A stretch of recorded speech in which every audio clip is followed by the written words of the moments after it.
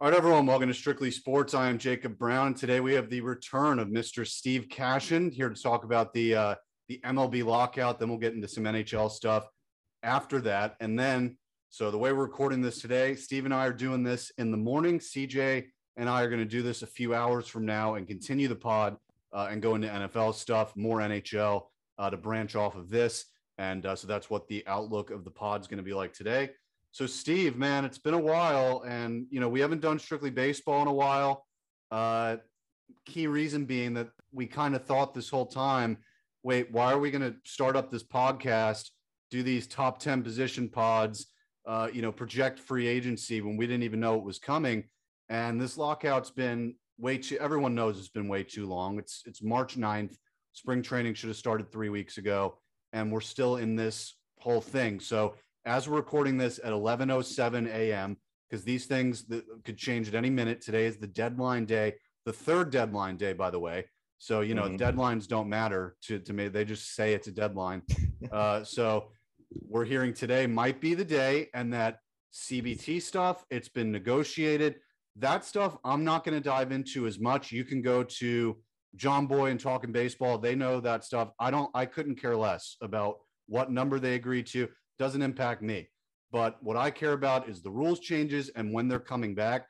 And so right now, all they're tied up on supposedly is that Major League Baseball, they want an international draft. The players are currently discussing it, saying, is this best for us, blah, blah, blah. So I guess we could start there. Steve, what are your overall thoughts on this whole lockout in general? We'll start there. It's been lethargic, I guess would be the best word for it. You wake up every day hoping for a deal to be reached. I think it was last week we were kind of teased with a Twitter storm of, Jeff Passan and all these guys that were coming out saying, hey, they're meeting at the 11th hour. It was approaching 1 a.m. and they're like, we might have a deal in the next hour. You wake up and the players reject the deal. So it's been kind of up and down. It's been frustrating as a baseball fan, lifelong baseball fan. And think about if you're, the average fan that just picked it up a couple of years ago. Baseball's been, generating this momentum with the younger generations. And even going back to the COVID year, when it was a shortened season, fans were getting into it because, wow, it's 60 games. We sprinted to the finish. And then last year you had a great postseason, one of the best postseasons I've watched in a long time. Yep. And the Braves end up being champions, first time in forever in their team history. And now you're stuck with no games being played. And right now we should be in the stands watching spring training, getting ready to start here in a month. But now we're just kind of doing the logistics, and it's frustrating as a fan because you want to see them out in the field. And it's annoying because the owners make a ton of money, the players make a ton of money, and the fact that they can't compromise to grow their sport, it's only hurting them in the long run. You look at other leagues, the NHL, NBA, they've had lockout negotiations before, and they come to resolve because they know it's great for the game, great for the players if they get a deal reached. So, hoping for the best in the next couple days, if not today, that they get a deal reached and we can start playing spring training games the next week or two. No, absolutely. And you bring up players have a ton of money, owners have a ton of money. And so a lot of people are saying this is, just millionaires and billionaires battling back and forth with each other. But at the same time, I see what the players are saying because there are legitimate service time manipulations that have been going on for years. These teams, Chris Bryant's the one that everyone uses. They waited 3 weeks into that regular season. They call him up. They get an extra year of service time. It's not the spirit of the rule. And so what Major League Baseball has been saying back to the players is, hey, you agreed to that 5 years ago. That's not our problem. And so, but then the players are like, well, we agreed to it. Maybe we didn't think you would manipulate it like this. And so that's where it's been coming from, is that, they felt like the owners were trying to take advantage of them. They did it again in the 2020 negotiations. So it's been a long brewing kind of conflict with those two sides. But at the same time, I've seen players go out on Twitter saying, I've had to work a second job. I don't get my paychecks on time, blah, blah, blah. I have to live here, blah, blah. So some player, it's not all players that are rich, but Max Scherzer pulling up in a Porsche to these it's not a good look. So, but at the same time, then you got the owners. Randy Levine yesterday, the Yankee president, goes on air, first owner, guy to speak out. And he goes, we don't have as much money as you think. COVID really hit us hard. And then later that day, baseball agrees to a streaming rights deal with Apple TV Plus. Don't tell me you don't have the money. You've got the money. And the whole thing about the CBT about, we got to come to this number, blah, blah, blah. 25 of the 30 teams are never going to come close to that number. So the fact that it's so argued on, it's because owners like the Pirates, the Orioles, the Diamondbacks, somehow they're given this room to have the power when they've been leeching off the good teams for a number of years. And they're sitting there like, we don't want Steve Cohen breaking the bank. Of course you don't, because you're terrible. So it comes to the point to me where it's like, if you don't think you can compete, sell the team or fold it. Exactly. I completely agree. It's you look at all these owners in sports, and the other day, I think it was 25 out of the 30 teams had come to an agreement to move forward and let's try to make a deal happen. And one of them, being the Rays, had agreed to move forward. And that's one of the least profitable teams, or the smaller payroll teams in the league. And they're a team that's going, hey, let's get on the field. We need to start playing games. And then you have owners that are going, no, I really don't want to play right now. I want what's best for my interest, not the players. And you're kind of seeing that on the commissioner side too. Manfred, if you want to grow the game, you kind of put your foot in the ground and go, you know what? Both sides need to come together and make a deal. And like you mentioned, it's a great point. If your best interest isn't in the players and your fans and to grow the game of baseball, then sell the team and move forward. And I've always been a big believer in that. Being a Rays fan, I say Stu Sternberg doesn't have the best interest of winning on the field. It's all about himself, his personality. I just want what's best for me, and I don't care what else happens around me. And so you saw what happened with Jeter with the Marlins. He owned up to it and said, you know what? I did what I could. And right now, it's not the best interest for myself and the team and everyone else around me, my stakeholders, to hold on to this organization. I'm going to sell it and move forward and move on, because it was stagnant for them down there in South Florida. So I completely agree. The owners, I think it's a lot of, self-greed that comes from it. And you're seeing the true colors of both sides really in the CBA agreement. And it's frustrating for players that don't make a ton of money, that they're in the minors looking for that next big deal. And right now it's only hurting them. You had COVID 2 years ago. Now you have this lockout situation. So guys that are trying to hit their stride in the game of baseball and trying to make it to that next step and make it to the league and get that big contract, they're the ones that are hurt at the end of the day. So it's really frustrating and sad, because the game of baseball is just, it affects so many people deeply, and it's a long season, and now we're threatened with shortened seasons. And when are they going to step on the field? Yeah. And you bring up the younger players again about how some of them don't make that money. And then you have a guy like Randy Levine, he goes on air and says, hey, wait a second, if you give money to the younger players, what happens to the older players? And so he's trying to act like that they really do have the best interest of the players by saying, hey, you might not want to make that decision because the vets are going to be screwed. They don't really feel that, man. Like they are just trying to get what's best for them. And really, it's great posturing, because it looks like he's trying to say, hey, I want the vets to be paid too. I'm Mr. Fair Guy over here, Mr. New York Yankees president. But, some of this stuff, man, like, I don't know, like, the money, the stuff that's involved financially, I just don't pay attention to it. You see Jeff Passan going out on ESPN, and it's like, baseball offered 238, Union wants 272. And it's like, in your head, you're like, why can't you go to 250? And it's taken this long to get to a number in the middle. Maybe the CBT has been solved again. I'm going to keep checking Twitter as we keep talking about this. But yeah, I think we've covered like the conflict side of it and what we feel about that.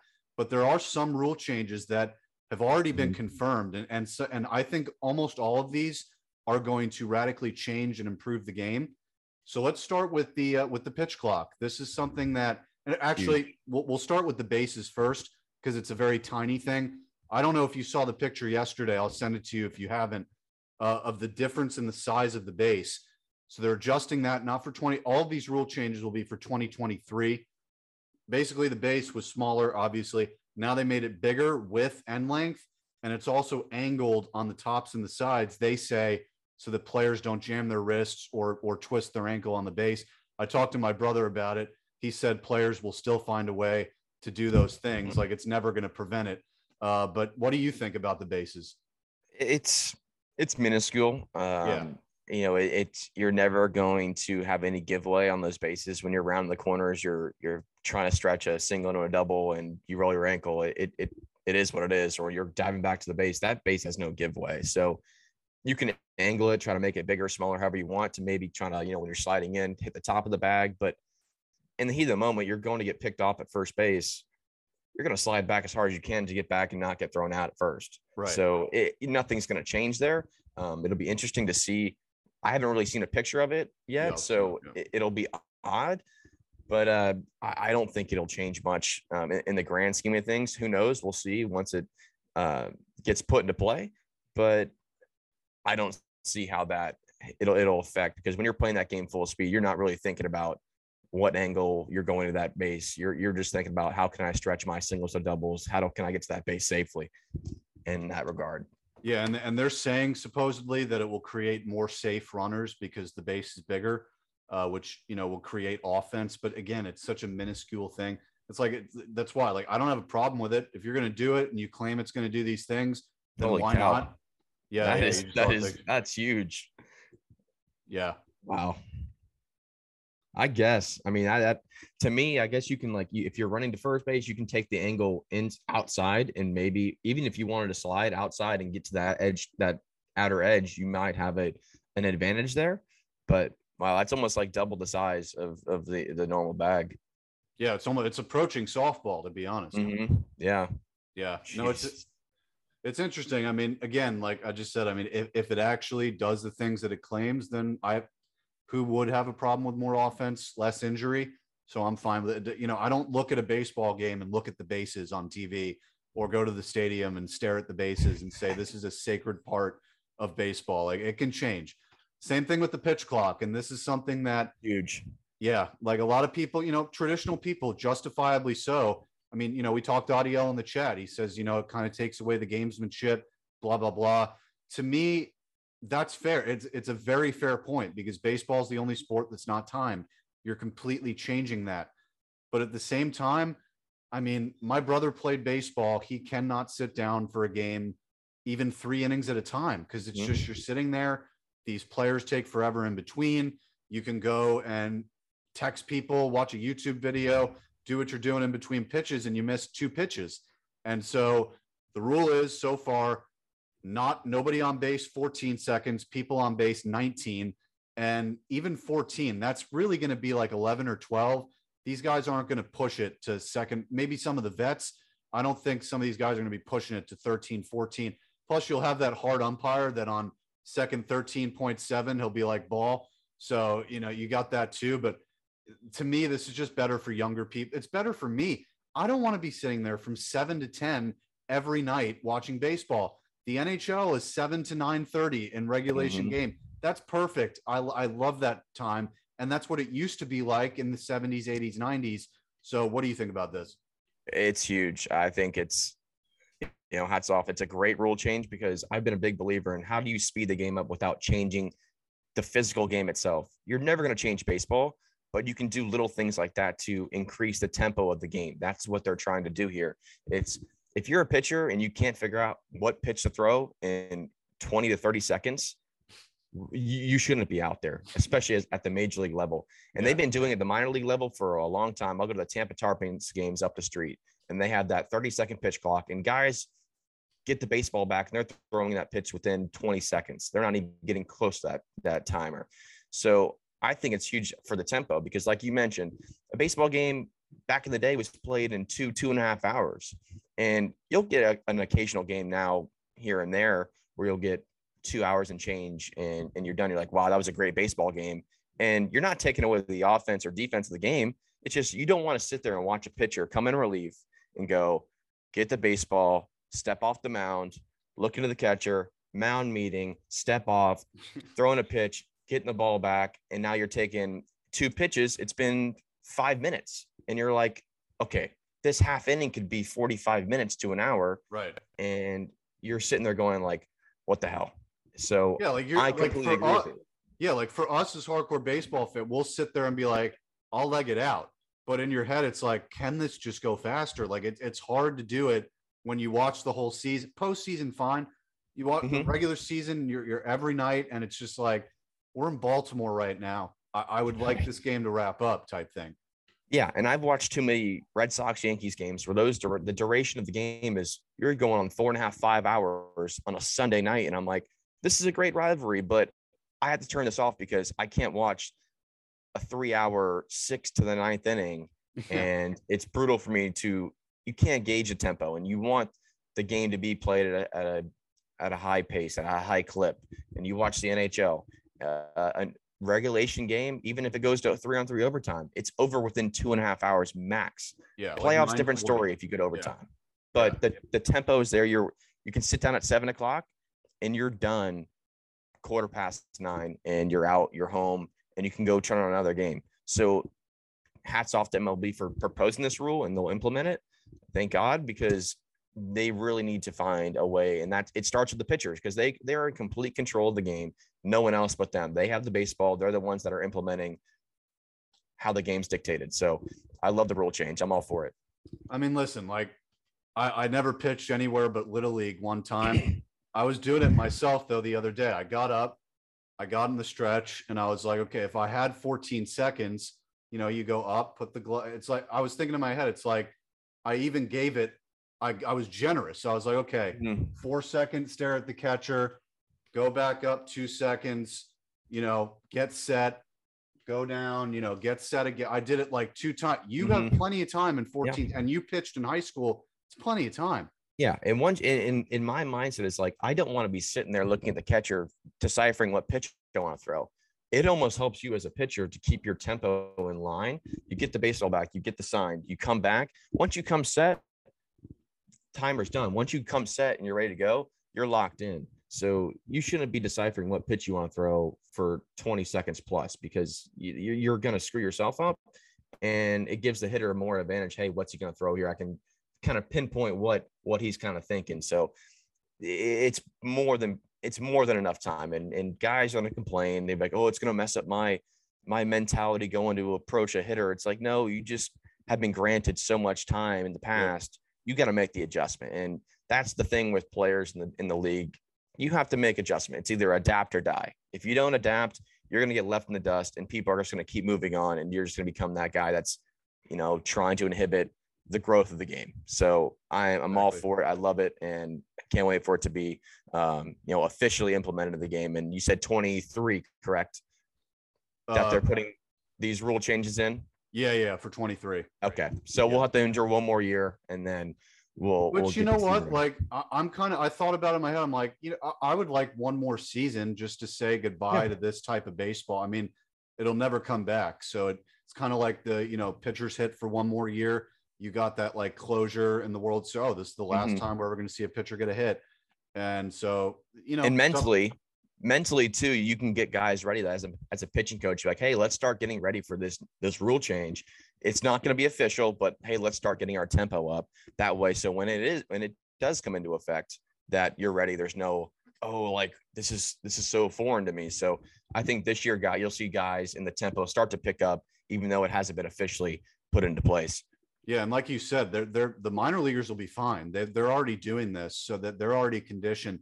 And college games, if you're, they don't have a pitch clock, they're fat. I mean, we did the games together. They're all 2.5 hours, even if it's a high scoring game. So, and I was thinking about that too, from a broadcasting standpoint, that if you've got this 14 pitch clock with no one on base, you're going to have the announcer go, the 0-1, take him for a strike.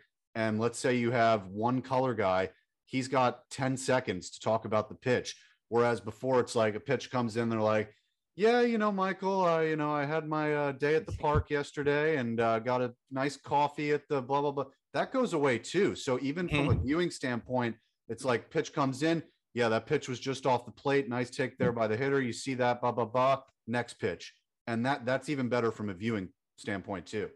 Yeah, it's huge because it's more concise. I've watched so many Joe Buck games on Fox, and they're just blabbling on and on and on. You're like, I just want to watch the game. It's almost nice to watch a baseball game on TV, and the best is silence. And when the color guy just analyzes the at bat, you don't need to analyze every single pitch. I can see it with my own eyes. I know where that was. I know the location, what the hitter's doing, what the pitcher's doing. Now, it gives the opportunity for the color guy and the announcers to kind of sit back, watch the game themselves, and kind of analyze it at a deeper level. You know what I'm saying? You go, okay, that at bat was great. Now you break it down. You break down that pitch sequence after the at bat's done. So you don't have, baseball is not one of those you have to nitpick every little thing, because it's a 3-hour duration and so much goes on in a 9-inning game that one slider off the plate isn't going to impact the rest of the 27 outs. So I completely agree there. So I'm going through Twitter, like I said, for updates. This is a big day. So Maria Torres, she is a MLB prospects writer for The Athletic. She tweeted out, in MLB's current proposal for an international draft, the top pick in a 20-round draft would receive $5.5 million, which is up from 5.25. So that's minuscule. They always do that. The minuscule rate, that means nothing. And then it says comparable to 21 slot value for the 7th pick. And I don't know what that means. So basically they're proposing a slight tick up in that. Now I'm reading.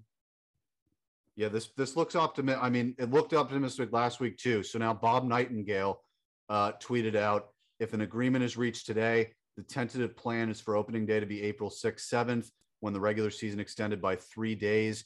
The other missed games from the week-long delay would be made up in double headers during the season. So they're not even pushing it back 2 weeks. And yeah, so other than that, yeah, basically they're saying that the big remaining obstacle is to reach a deal today is the international draft. So that really might mean that this CBT will offer 240, we'll offer you 219 back. That might be over. So hopefully it is, and it's up to this draft. That doesn't seem like that too difficult of a thing to figure out. Yeah, I mean, with international draft picks, I mean, half the time players get signed through free agent deals. So I feel like this is a minuscule. It's a small obstacle to overcome here. And if this is the last stake that they have to figure out, then I'm optimistic a deal could be struck today by tonight, if not tomorrow morning. So hopefully they can come to an agreement. It looks like I'm looking at Twitter right now. And I'm seeing the 20-round draft in 5.5 million. So, you know, I think they're kind of an agreement there. There's not a big hurdle up or down. So hopefully we can get this rolling, because hey, we're missing baseball bad, and we just really need to get this done. No, absolutely. It's absolutely true. And, you know, we hope it happens. But, you know, as far as the draft goes, there are big implications to it being put in place, because you have the whole system with the posting fees, and you have the international slot money that, of course, the bigger teams take advantage of because they have more of it. And so now if they're in an actual draft, anyone can get these studs from the Dominican and all these countries. So that's a big deal. But do you think it will negatively impact the college player that's 22 years old? You know, that might be, if maybe college players start leaving at 20, 21. Yeah, it could be.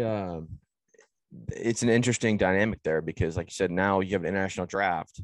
Now you have college guys that are going, hey, well, you know, these international players can be picked up in the same draft that we're considered in. That's 17 years old. Exactly. And so the sophomore, junior that's in college may be going, hey, I need to get out of here because I want to get picked up, because you're going to have this international draft pool, and there's a ton of kids out there, and they get picked left and right, free agent deals. I mean, so I think it poses a dynamic in the collegiate level that kids will have to start thinking about. But I don't think it'll shift it too much, because most guys go through 4 years of college and they treat it as their minor league system. And guys that go 4 fifth-year grad in college, they've had so much experience hitting against ACC, SEC pitching that by the time they're done with that 4th year, scouts are like, this kid's legit. It won't really affect their draft stock too much. It'll be more for the middle of the road average college player that has aspirations to go and can get picked. That'll get kind of stumped by this international drafting process. Yeah, no, I agree there too. Yeah, I look at it too with the college players, and I say at the same time, like I've seen the Yankees do it. They draft these seniors 22, and they still want them to go through the minor leagues and hit every level. Like that's the Yankee way, and that's why Judge, he was in college. He was 25 when he came up. So now if they put this free agent number in, which we've heard thrown around, that you're 28, no, they're going to call you up at 22, 23 without having to put you through single A, double A. They want that full service time because it'll still be 6 years. And that's why they wait till you're 25. Then they'll have you till you're 31. They don't care. So that would force college players, like in every other sport, they get drafted and then they hit the league instead of having to go through every level. So hopefully that changes as well if that deal's in place. The other thing we haven't talked about, though, the shift. It's finally being banned. Steve's putting up a fist in appreciation because this isn't going on YouTube for the podcast people. But man, I mean, this was a long time coming. And again, I'm not dogging on the Rays, but they started this. They did not think that this was going to take off when they started that. They're a team that prides themselves on doing the research and digging deep and finding different ways to win. And they found a great way to win within the rules. And then everyone was like, hey, that works. We're going to do it too. But then it escalated to where this year you saw 5 outfielders. You saw 4 guys on the right side of the infield. And at that point, it's just so hokey. And for all the people, and I'm just going to say this I've tweeted it out on Twitter. I am so tired of seeing the people all over the comments section saying, why don't they just go the other way? And it's like, you got guys throwing 94 mile per hour sliders now. That it's just not inside the way it too. Should be. They're jamming you inside, right? So you can't take it the other way, right? And right, so they're pitching to your swing. The only option you have is to go that way, and so it had to change. The fact that Joey Gallo was one of the guys that spoke up about it, maybe he should have quieted down a little bit because those 230 strikeouts aren't going to be hits either. But Freddie Freeman came out against it, though. He's like, hey, I'm not getting doubles to left center field. I'm not getting doubles in the gap. And he's still a 300 hitter. Maybe he's a 320 hitter now. And so I think we're going to be seeing less 205s. Maybe there'll be 225s now, kind of like it used to be, to where 230, if you were 230 or under, even 5 years ago, it was like, I don't like that. Now you can hit 210 with a 310 on base, and everyone will be like, yes, that's great. And so hopefully that just goes away. Yeah, I love this rule change because I hate the shift. I've always hated it. The Rays, when they implemented it, I've seen them get burnt so many times on 4 guys on the left side or right side, and a guy hits a little dinky nub shot the other way, and it gets to the infield because there's absolutely nobody there. I've seen two no-hitters, a perfect game broken up. On the Rays side, have a pitching staff throwing a great game. Hey, we're going to shift over the 9th inning all the way to the left side. Guy gets a rinky-dink base hit to the right side, and you get burnt. Yeah. Not only that, but it hurts you more often than not. You have a double play ball up the middle. Boom. Guy should be there. Nope, they're on the other side of the field. Especially, too, now you be the advocate for the hitter. Guy should be rewarded for hitting the baseball up the middle of the field. Yeah. You're taught from a young age to hit the ball back up the middle, back through the pitcher. And guys that are playing the rover position right behind second base, I've seen guys hit a screaming line shot up the middle. That's a base hit 10 times out of 10. God. And there's a guy that's right there. It's either caught or it's a ground ball thrown to first base. And you're like, wow, that hitter just got jammed because a guy's playing a position he's not. And then you have 5 outfielders. Guy hits a ball in the gap, and a guy sitting there right there. Boom. Okay, you can position your outfielders left or right, but make that outfielder make that route and make that catch. That's part of the game. And I get, you can't tell a player where to play his position, but you're really skewing the game in a way where you want more offense, but you got 7 infielders playing on the infield on a guy that he's not going to get that through if he's a ground ball type hitter, hit to contact and try to beat a ball out. So I think it's great. Guys are going to have to get used to it, make the adjustment like pitchers are with their pitch counts or the pitch clocks, excuse me. So I'm all for it, and I'm seeing pitchers on Twitter. Trevor Bauer's been going off on my Twitter feed about he's like, well, I guess when we strike a hitter out now, they get the ball and they can throw it wherever they want and run to first base. I'm like, dude, you're really this has nothing to do with the rule.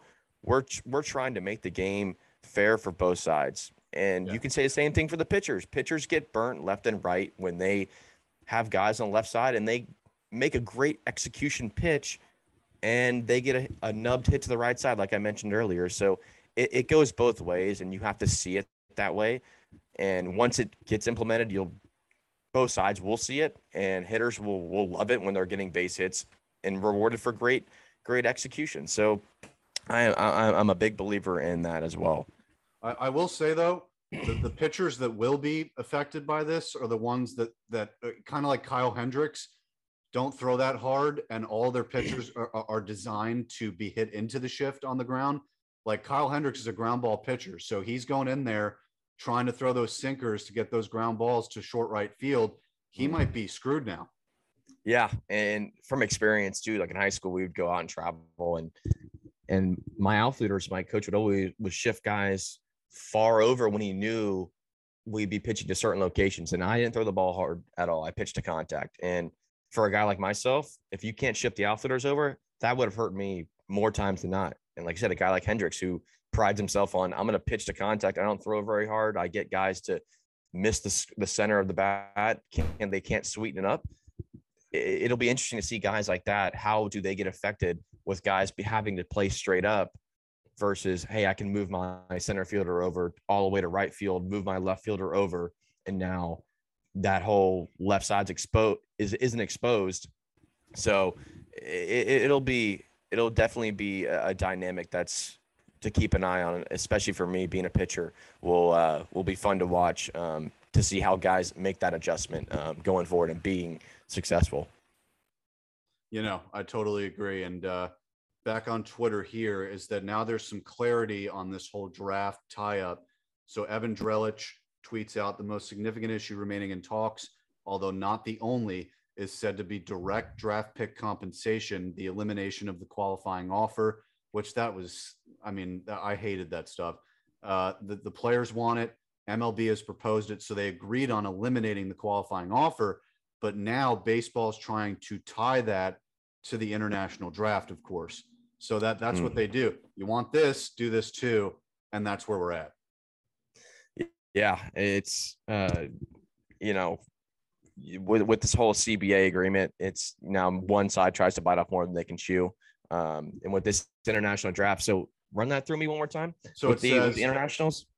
So it says the most significant issue remaining in talks, although not the only, is said to be direct draft pick compensation, the elimination of the qualifying offer. The players want it. MLB has proposed it, but MLB wants the international draft, which is no small matter / give. So there's no qualifying offers anymore, which they're eliminating then. Right. So they're saying if you want the qualifying offer gone, you also have to agree to the international draft. Okay. Well, I mean, then that kind of forces the hand then. So yeah. I think it kind of forces, hey, this is the groundwork. There's no giveaway to it.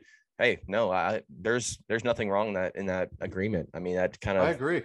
That makes it way, cut and dry for an agreement to be made here. So no, there's no issues there for me. Yeah, no, true. And, they're already changing the draft. I think they're doing a draft lottery, which is, interesting. I mean, that's what the NBA, the NHL does.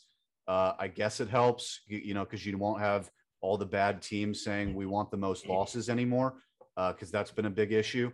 But what I hope, and this hasn't been talked about very much, is what are they going to do with the tanking situation? Are they going to actually address it and say, because what the Yankees have been doing, and, I'm not saying take pity on the Yankees, but when they go over the tax, and the Dodgers too, and all these high spending teams, they'll send it to the Pirates, and the owners, instead of paying players with it, they'll just pocket it. And that, so that's wrong, just because it's coming from the big teams and, it's not a big deal for them. It is, because it's intended to make those teams better. And again, it's about the spirit of the law. They got to change that too. Oh yeah, I completely agree. It's like the tanking situation's been awful in baseball for a long time. You get a team that starts out the gate, 15, 20 under 500, they're throwing the towel in. They're calling guys up. They're shipping guys away, and that team is not competitive anymore. You watch throw an example out there, the Red Sox and Diamondbacks, or Red Sox Orioles, and those are free wins, and that's 18 games out of the season where, okay, you can't have that. The integrity of the game it's being skewed. And like you said, teams that are more profitable and they're giving that money to teams that don't nearly have as much, they're pocketing it. They're not using it to make their teams better, which, how do you enforce it? I don't know how you can, really, the logistics of it. That'll be an issue down the road, but I would like to see teams be more competitive and a better parity of the game. Like, I always refer it back to the NHL. You look at the bottom teams in the league they're always competitive night in and night out. They're trying to make their teams better. They're always refining their tools and their assets. And in a year or two, they're better. Now you look at the MLB, on the contrary, the Orioles have been bad for the last 4 or 5 years, and they haven't got a slew better. And the Diamondbacks, same way. They sign a couple guys, then they're still at that bottom tier, and they give them right away. Yep. So how do you enforce this change? And how do you make those teams not do that? Can you penalize them? I don't know how you can penalize them with them being already as bad as they are. You know what I'm saying? Right. You can penalize the owners, the people that, it'll affect their pockets. So there's things to look at there for sure. Yeah, no. And again, that's another thing that'll improve with the 28 rule, that the Orioles didn't even call up Adley Rutschman this year. Their number one you're down that bad and you can't call up your number one guy, like that will change. So you'll, at least if you're in a losing season, okay, we're trying to put our prospects out there and trying to win instead of throwing out some veteran that's just there for 1 year. And so, hopefully that changes. But the last thing that is definitely, so I'll bring up this first, robot umps. I don't know if that's official for 23, but it's something that's being talked about. Is it time for that? This is the touchy one for me. Yeah. You texted me the other night asking if I would, was in favor, against it. I don't know. What happened? I throw this situation. What happens if you're in a game 7 situation and it's 3-2, bases loaded, throwing out a crazy scenario, and you get that pitch on the black and that robot ump calls it a ball, when a human umpire, maybe you've been dotting the zone up, calls out a strike? I just don't think you can take that human touch away from the game, because I always look at, umpires will have their bad games. They have their fair share. They have some brutal moments, but 99.8% of the time they're right. You go to replay review when there's a runner out or safe at first base, 9 times out of 10 they're right. I mean, there's a call maybe that's egregious every now and then, but you got to, I think, keep that, aspect in the game, because the players do have the ability to talk to them. As a pitcher, you're getting squeezed after the first inning. You walk off the mound and you go, hey, like, where were those pitches? Hey, like, what are you seeing there?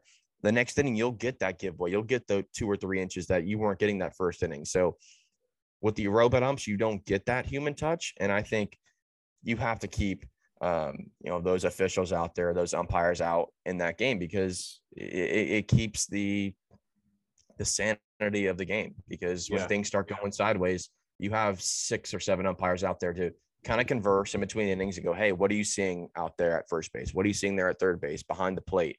And you converse and you make adjustments. So I think you can't make that move yet to robot umpires, even though people have been calling on for the last couple of years. Because I get it. You watch a game and, like an Angel Hernandez, and it's like, well, shit, what are you doing out there, man?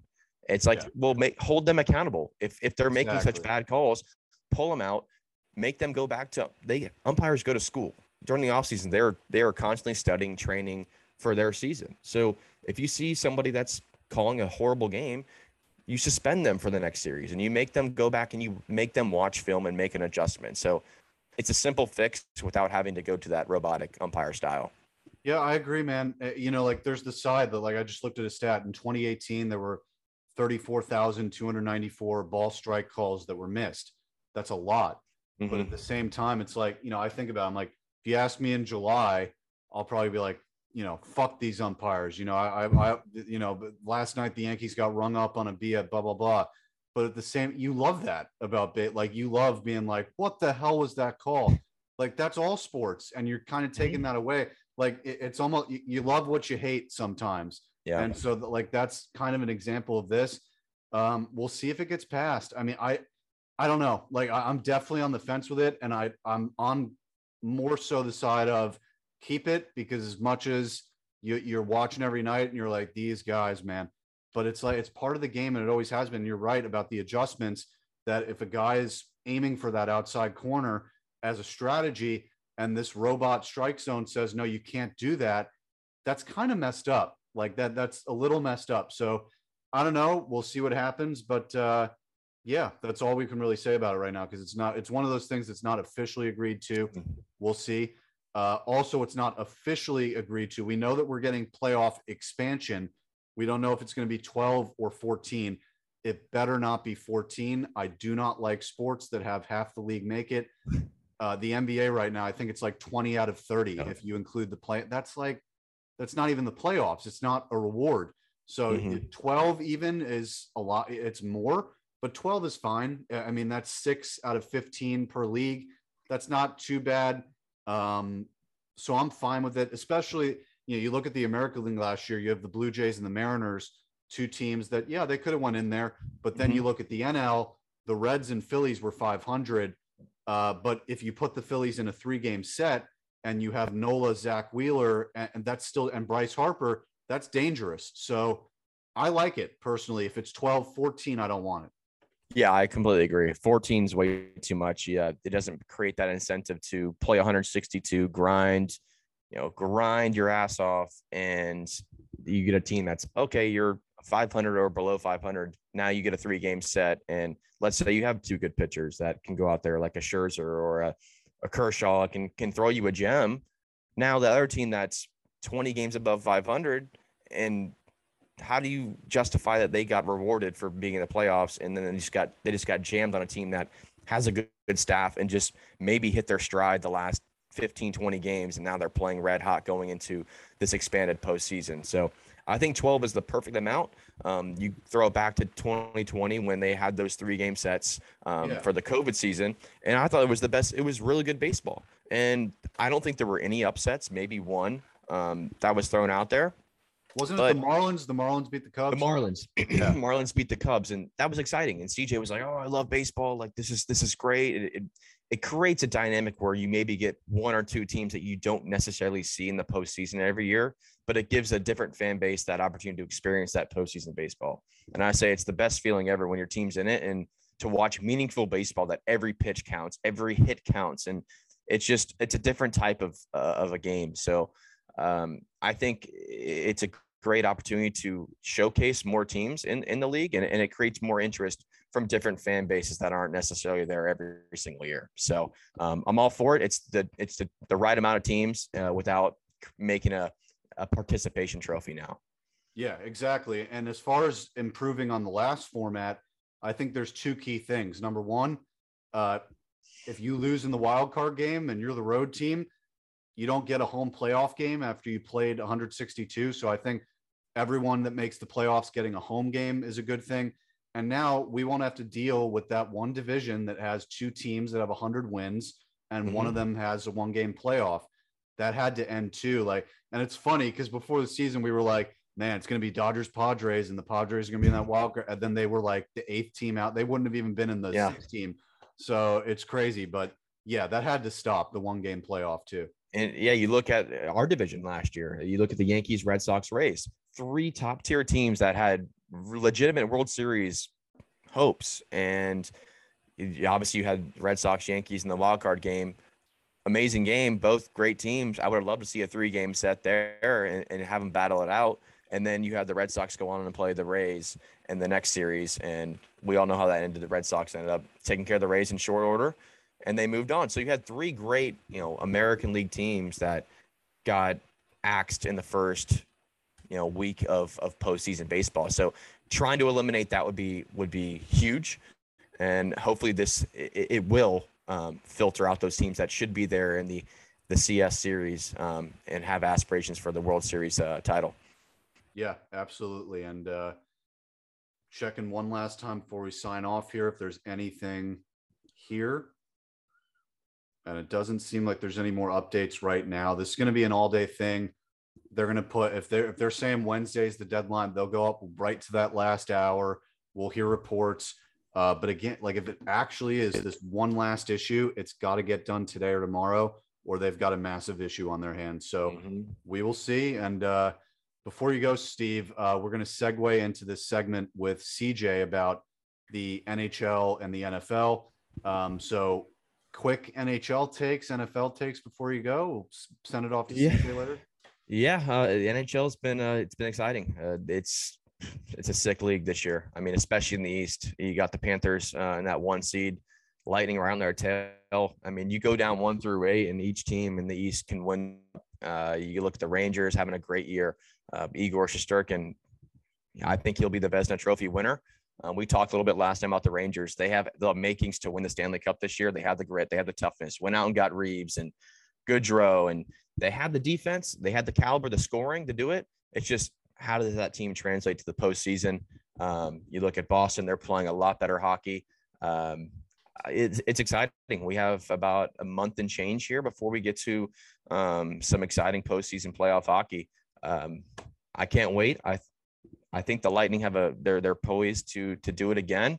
But you mentioned last night they're much more beatable with a little bit lack of depth than they had the last 2 years. But it's exciting. I can't wait for it. And the Panthers, I'll say this, they go as far as Sergei Bobrovsky will take them. And that team is sick. They can score a ton of goals. They're scary as shit to watch. They shoot the puck from every angle. They can score.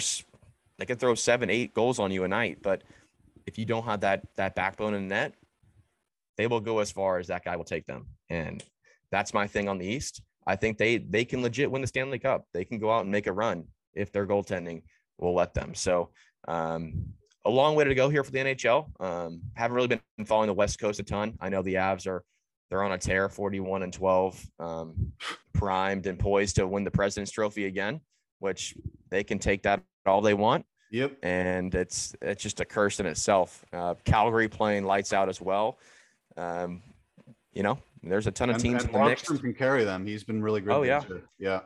And you guys know from the past, I hate the Vegas Golden Knights. I'm rooting for their demise. They're only 4 points ahead of the last playoff spot. So there's a legit chance they could miss the postseason for the first time in their franchise history. So fingers crossed. Hopefully they miss it. With Jack Eichel? Yeah, and their fans will dissipate. They'll not show up anymore. So my God. We'll see. And NFL news, Aaron Rodgers and Russ, that was crazy. 4-year, $200 million. Break the bank for the Packers over there. That's crazy. Yeah. I mean, Rodgers said that's not the number or something like that. He was like, oh, that's not the exact he's still getting a bag. And he's smart for doing it. I said it on last week's pod. You're going to the AFC West. You're going to be in that division. Russell Wilson's like, hey, I don't care. I knew Rodgers would kind of be the guy because Wilson's always played in a division with multiple playoff teams in it. Rodgers is like, I want my ticket in the NFC North. He can punch it right now. You can probably punch the number 1 seed again. So it's the smart move for him. For Russ, though, I mean, obviously the Broncos are going to be a better football team. I don't think they win the division still. I think they're going to make the playoffs, obviously. But that gauntlet out there, it was funny. I was watching Cowherd yesterday, and he was like, we've got a problem over here at Fox carrying the NFC because we only have Rodgers and Stafford and Kyler Murray. And outside of that, the Brady and Breeze are gone. Wilson's gone. So that's NFC's lacking. Yeah, the NFC's, it's now you look at it, it's almost a 2-team race. You have the Rams and the Packers again. It's sad to see the NFC get weakened because there's really no quarterback play there. And Kyler Murray hasn't really proved he can be that postseason quarterback yet. And same with Dak. Yeah, they both get in the playoffs and they get mollywopped in the first round. And you go, well, we're not going to pay you all this money if you can't win the games when it matters. So Russ leaving the NFC hurts that this side's caliber. But geez, I mean, you look at that division, like you mentioned, Mahomes, Herbert, Carr. I mean, you go down the list there. Those are four good football teams that it'll be just a bear to play divisional play there. Don't know if the Broncos have necessarily title aspirations, but they're a much better postseason team with Russell Wilson, if that makes sense. Like, Yeah. they had a chance to take down the Chiefs last year if they had, a remotely competent quarterback back there that can make the throws and kind of manage the game in a better way. So they are a better football team with him, but how far can they go with Russell Wilson if he plays consistent throughout 17 games in the postseason? So we'll see. We're early into the NFL off season. Draft will be here in a month, just about. Yeah. No, it's close, and free agency opens up soon, so that'll be fun. And I mean, we never got your take on it, though. I mean, Brady retired. You're a Bucs fan. They have an open slot. I've been open about it, and I was like, if you go get a quarterback that's not upper echelon, it's kind of a slap in the face to the fan base. Mm-hmm. Yeah, I mean, it sucks because you went out and you got all these big fish in the offseason 2 years ago. Brady, you got JPP and all these guys, Sue, Gronkowski, and I think a lot of people down here took it for granted.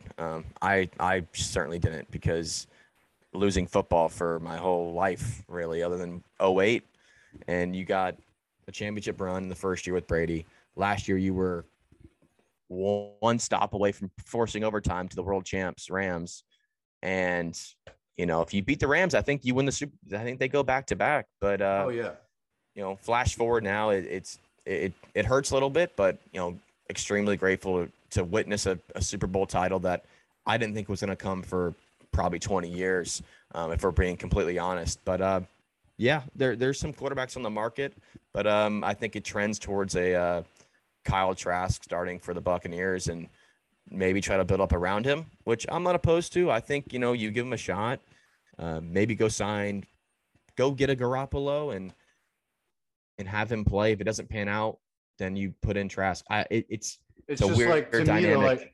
Me, I don't see the Niners trading him to the to the Bucs, making them a playoff team with Jimmy G. So I don't know. I mean, I don't know if Tampa would do it. I feel like they're one of the teams, though, that would go for Deshaun. Yeah, that's it too. I completely missed that. If the legal stuff works out, I think you have to go get him. I think you give up the picks and you give the draft picks up to go get him, because that's a generational type talent. And yes, he was 1 year removed from playing, but that guy can run. He can throw the football at a high level, and he just has such a good football IQ that's a quarterback you could have that's a franchise quarterback. Yeah. And I will take him all day if we have to give up a couple assets to be in contention, to be in the playoffs the next 4 or 5 years. So if it's viable for them, and Bruce Arians said this is more of a franchise sign-off to go get the quarterback, it's not my decision. It's up to the Glazers and their reputation. If all the legal stuff pans out, if the family says, hey, go sign him, here's the money, and here's the okay, I think you have to go get him, because there's not many quarterbacks in the market, especially in the draft. There's very, very few quarterbacks to go get, other than Kenny Pickett, that are out there for the Buccaneers to go, hey, this is our quarterback for the future. Yeah, you want those hands, though? Yeah, those tiny hands. Yeah. They said the same thing about Joe Burrow, though, and he, hey, we saw how that ended.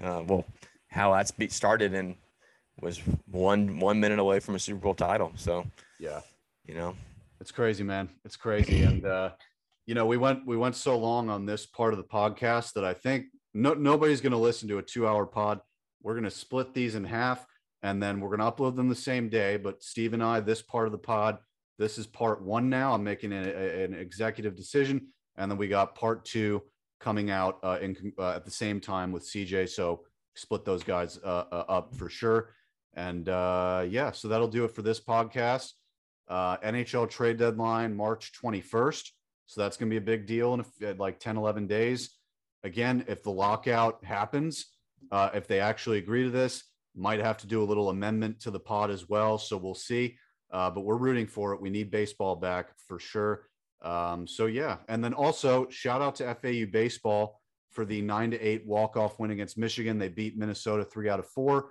And this is the last point I'll make. It's the same thing every year, Steve, from going there. It's the pitching, and it's just not there. I think for a long run, it always crumbles at the end. The hitting's there though. Yep, they're a great baseball team. I mean, they will go as far as their pitching will take them. And I've said the last, when we were there calling games for a couple of years, and I was there 4 years, watched a great baseball team. But like you mentioned, it crumbles up the end just because the lack of the pitching depth when they go and face a top caliber team like Florida State, Ole Miss. And half the roster is overhauled too. It's a big difference. Yeah. So it's hopefully they figure it out. Coach McCormick said, if we start grinding games out and playing the right way, we have a great chance to go deep. So still early in the season, a long way to go. Hopefully they figure out the pitching side, but that team can hit the baseball.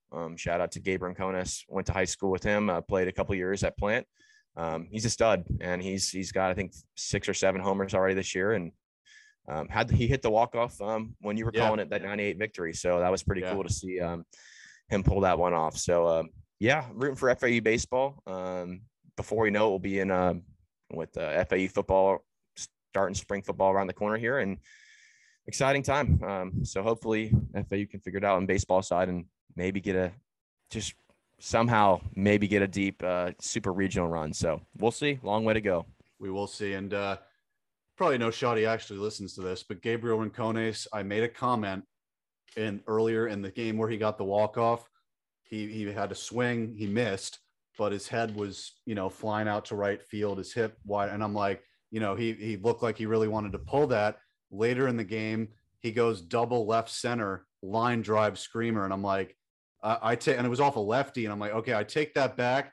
He's not trying to pull it every time. Okay. Like, I hope he didn't hear that, but dude, I mean, he's got a beautiful swing.